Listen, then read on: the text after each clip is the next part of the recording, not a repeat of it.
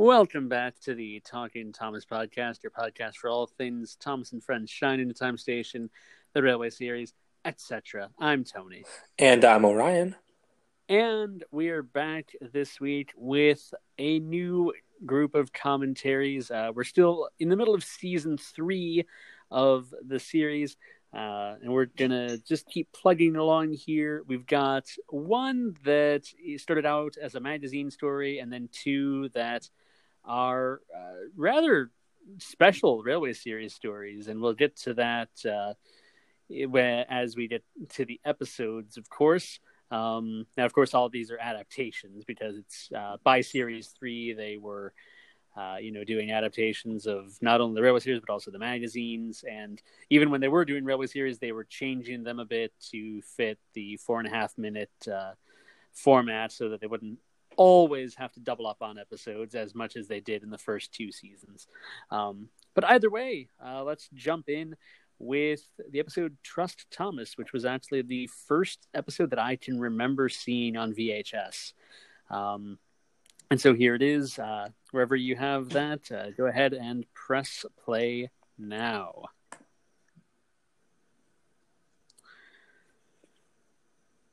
As I said, this was the first one I'd seen on VHS, because in the US, at least, we had the Trust Thomas VHS, and this, of course, is the first episode. So, really, it's not a great episode. I know it's not a great episode, but it's one that I have fond memories of watching. Yeah, absolutely. Something interesting right from the start is the fact that the opening uses season 1 stock footage of that wonderful lake, mountain lake set. But that it's so jarring when you switch from the season 1 footage to the season 3 footage in terms of the color. That is a perfect example of just how different season 3 looked from the previous 2, because season 1 and 2, they kind of can blend in. They still look a little different, but that is such a difference when they switch from that stock footage to the new footage. It's just crazy. Well, it is, because season 1, and it was very flat lighting and stuff. Everything was sort of I wouldn't become brown until season 2, but season 1, I guess, was sort of almost gray in a sense. Not as lively and vibrant. Definitely not as vibrant as season 3. So, what is? Very but true. Especially in the restored versions that we're very lucky to have. The colors just really pop for season 3. Of course, this is interesting because, of course, this is very similar to the story Trucks, right? Which was not, who knows whether they had any idea whether they would even get to a series 4 or be able to adapt the narrow gauge stories. But of course, then that makes that story later, known as Rusty Helps Peter Sam in the U.S. edition, seem like a copy of this, even though obviously it's not. That is a good point, actually. And, I say this is a magazine story adaptation, and that it is. It's adapted from an Andrew Brenner story, Birdie's Bumpy Roads. But a good chunk of the story is also, to a point at least, based on Trucks. So it's interesting that, because, it would only be 1 season later that they would adapt Trucks properly. Right, and that's actually an interesting idea, and I'm surprised that they didn't explore it more in terms of ideas for if they were lacking an idea for a standard gauge story, or particularly a story with Thomas or one of the other main engines, that they wouldn't have just taken a story idea from the narrow gauge and turned it into that. They didn't really do that. Right. When they certainly could have.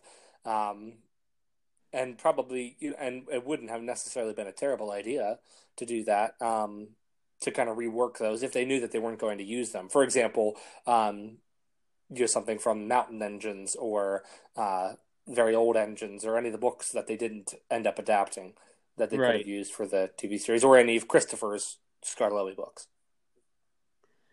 That would be interesting. I don't know necessarily about the Mountain Engine books, because those are so specific.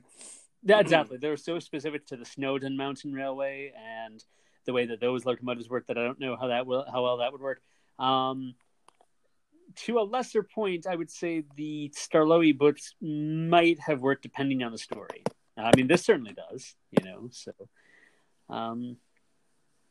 yeah. So it's not a bad idea at all. I think that would have been quite an interesting idea. I mean, it's an interesting to think about what could have been. Yeah, absolutely. And this is another example of kind of trying to build on the relationships between some of the characters. Thomas gets bumped, of course, builds on the Thomas and Birdie relationship. This is another one that does that. Not my favorite episode by any means, but not a bad episode. And I loved the little toad at the end here. That's a nice little piece. I was just about to say that I've always gotten a bit of a kick out of that one. Ever since I was a kid, I liked that quite a bit. But as you said, yeah, it's a decent episode. It's not the best one ever, but it's one that I certainly have a lot of nostalgia for. In fact, all three of the ones that we're talking about tonight are ones that I have quite a bit of nostalgia for, being amongst the first ones that I had recall seeing. I'm sure I saw others before them, but these are the ones that I recall seeing and recall watching multiple times, like more so than most of the others that I had up until that point. Which brings us nicely into a set of 2 Railway Series adaptations. And I said that they're special ones because they're adaptations of the Reverend's 2 last Railway Series stories. Of course, the Railway Series sort of unofficially ended the first time in 1972, or maybe officially ended in 1972, the first time around. And yeah, so let's get into these 2 episodes that are based on the Reverend's last 2 stories. And the first one is, of course, Mavis. You can go ahead and press play now. Right from the start here, I love Mavis's theme. Yes. It's just a lovely little ditty and just sounds so different. I think it's just a very different sounding theme than what Mike O'Donnell and Junior Campbell had composed previously. I like the character of Mavis. It's nice to have of course, another female Diesel character. At this point, we had only had Daisy. But it's also nice to see the quarry. And in snow. So, and this season actually has quite a few episodes that happen in snow that aren't necessarily Christmas related. Which is nice because, we get to see the island at winter, but not necessarily at Christmas because, winter really only starts a few days before Christmas and then it goes on until like mid-March. And so it's kind of nice to see winter episodes that don't center around Christmas. Now, this scene here is interesting because in the Railway Series, of course, we have Daisy talking to Mavis, but here we have Diesel. Does this episode take place during Diesel Does It Again, then? Yeah, I know that it's a kind of a controversial choice that they had put Diesel in there instead, because it really doesn't quite work. I guess unless you do align it with that time, it's possible. An interesting theory. I love this set though, and I always loved this. Just the way that it's explained, and it's just a very aesthetically pleasing little thing there. And I always enjoyed. When I had my wooden railway, I would often kind of try to recreate this by having a little dip with Toby and some trucks, and allowing the trucks to kind of push him along. I think I did that a few times as well, and you're exactly right. It is a very good, very nice set. I don't know. There's something about this and the previous episode that bring a lot of nostalgia for me because I'm gripped right now just watching this, even though it's basically just Mavis stalling at a crossroads. It's really I don't know. It's just an interesting. It fills me with nostalgia because it's. Again, not one of my favorite episodes, but it's one that I remember fondly. Yeah, absolutely. And I wouldn't even say Mavis is one of my favorite characters, but I just like, obviously, her two appearances here in season 3 are good. They're two pretty decent stories. That is not a flattering angle for Toby. We had an overhead shot there looking down, and you could see into the eye sockets. They didn't shoot the engines that way very often for a good reason. So, Yeah. especially Toby with the flat front just doesn't quite work. I was going to say you can kind of hide the eye mechanisms in most of the locomotives, but with Toby, because of the way he's designed, there's really no good way to hide the eye mechanisms when you're shooting from the top. So, or from above him, I should say, rather. So, I like this piece of music as well. I mean, the Mavis theme is fantastic, and I know that we've heard other variations of this music, but this variant of the music I quite enjoyed. So absolutely, and I always loved them. The driver and fireman spreading hot cinders on the. I just always love the way that they look. It's the little things. It is. It really is. Now, this episode, as it's coming to an end, this episode is interesting in that the initially released version of it on the Trust Thomas VHS cuts off a good 10-ish or more seconds early, and then it was only, I believe, on the 10 Years of Thomas VHS that it was put at the correct timing. Because in some versions of it, and I think it depends on what version of episode you're watching, it cuts. This is one of the final episodes to have the ditty that played at the very end of each episode throughout all of season 1 and most of season 2. Right. Yeah, it's always interesting.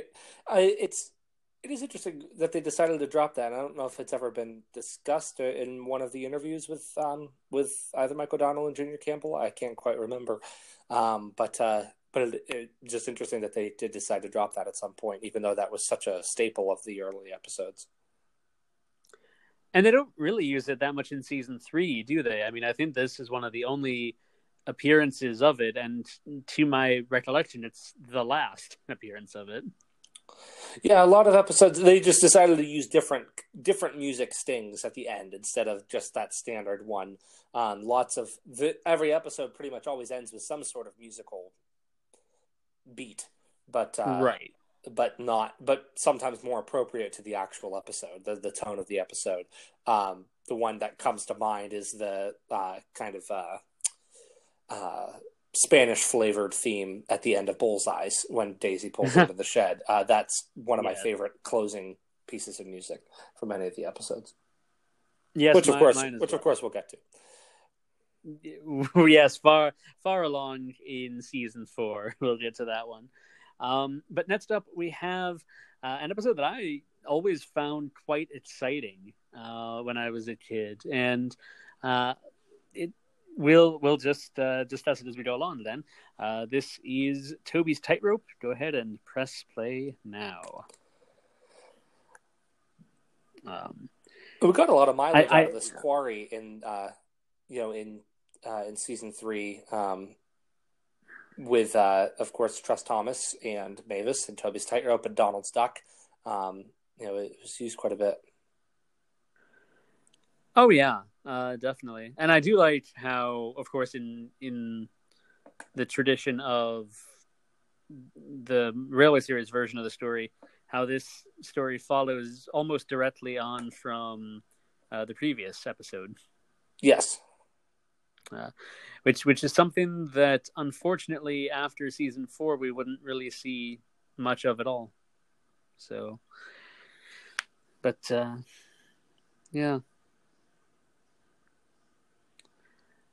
And with what you were saying earlier about Mavis not being one of your favorite characters, she's not one of my favorite characters either, but these 2 introductory stories for her are really good, They are. They're, I would say, I know that Audrey felt that he was scraping the bottom of the barrel with his last stories, but really, Tramway Engines is a very strong conclusion to his collection of books.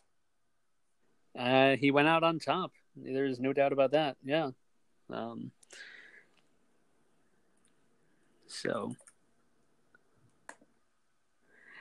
and this almost sort of these two episodes almost sort of harken back to the original Thomas stories in that it's interesting that Audrey's last two stories involve a cheeky diesel engine, and some of Audrey's earliest stories involved a cheeky tank engine. So interesting sort of mirror there, except 20, 30 years down the line where Sodor is slightly more modernized, but it's a similar type of story. Yes, and I think it was an interesting idea for him to introduce Mavis in terms of the Quarry having their own engine and developing the tramway idea, because of course by that time he and George had developed quite a bit of the actual of course the backstory for not just the new lines that were introduced, Skarloey and Arlesdale, etc., but also the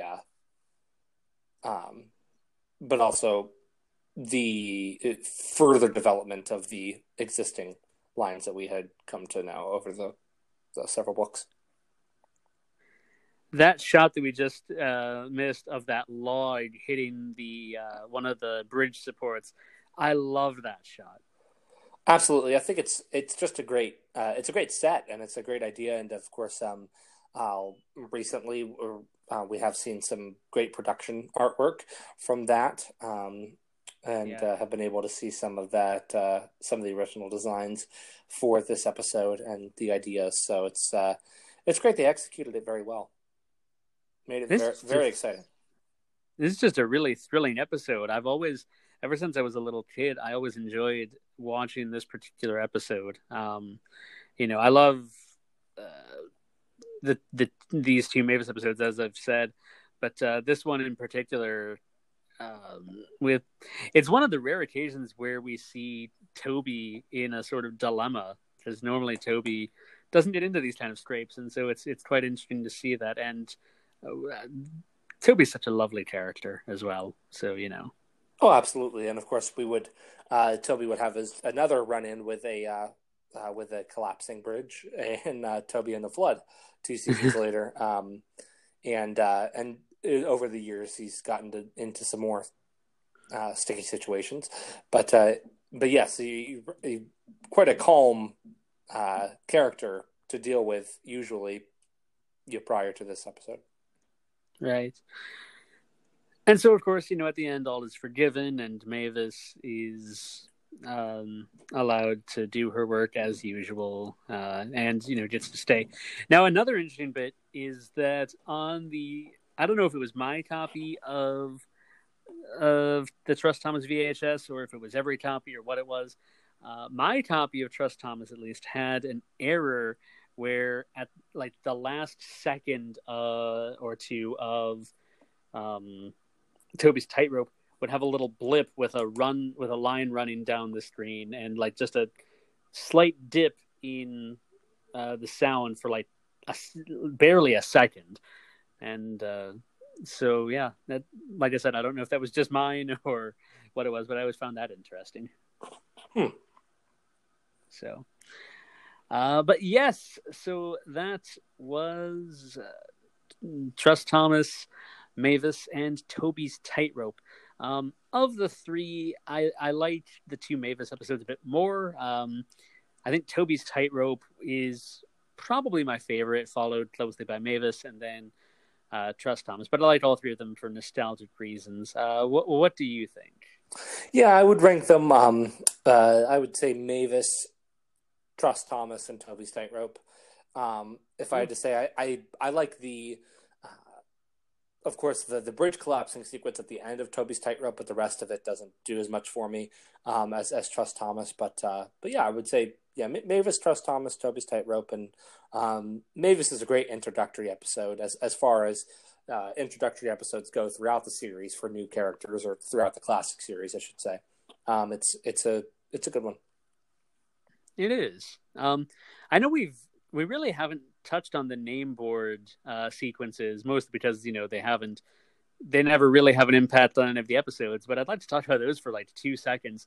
In that, the Trust Thomas VHS is one of, up until a few years later with some of the compilation videos, the Trust Thomas VHS was the first time that.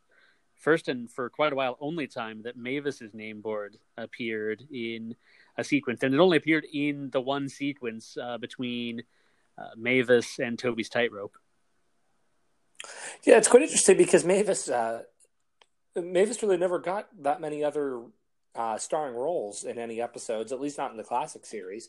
Right. Even though she was used in so much of the merchandising, particularly thinking about the 10 Years of Thomas VHS on the cover, she's quite prominent. And then I just remember, just as a kid in general, she was always on quite a bit of the merchandising. So, I mean, part of that may have had to do with the fact that it was quite a distinctive shape and quite a distinctive look in general, and also that she was one of the only female characters. So that, I'm sure, had quite a bit to do with it. But it is interesting. I'm sure. Didn't really get much of an important role, except only occasionally. She popped up a couple times in season 5, but just cameo appearances in season 4. In Thomas and the Special Letter, and right. I think that's it. Yeah, no, and that is a good point as well. Is that because this was at the time where the name boards were either always the exact same sequence, or on rare occasions, depending on what copy of what VHS you had, occasionally they would be, in the sequence where the character that the episode focused on would be the final character, or would at least show up during the name board sequence. But it is interesting that that Mavis only appeared the once up until the compilation videos started coming out. But either way, well, we hope that you've enjoyed listening to our thoughts on these 3 episodes, and let us know your thoughts. Which of the 3 did you enjoy the most? What do you think of Mavis as a character and her introductory episodes? We'd love to hear from you. Of course, you can get in touch with us via Twitter at TalkingThomas1, or you can send us a message on Facebook, facebook.com/TalkingThomasPod.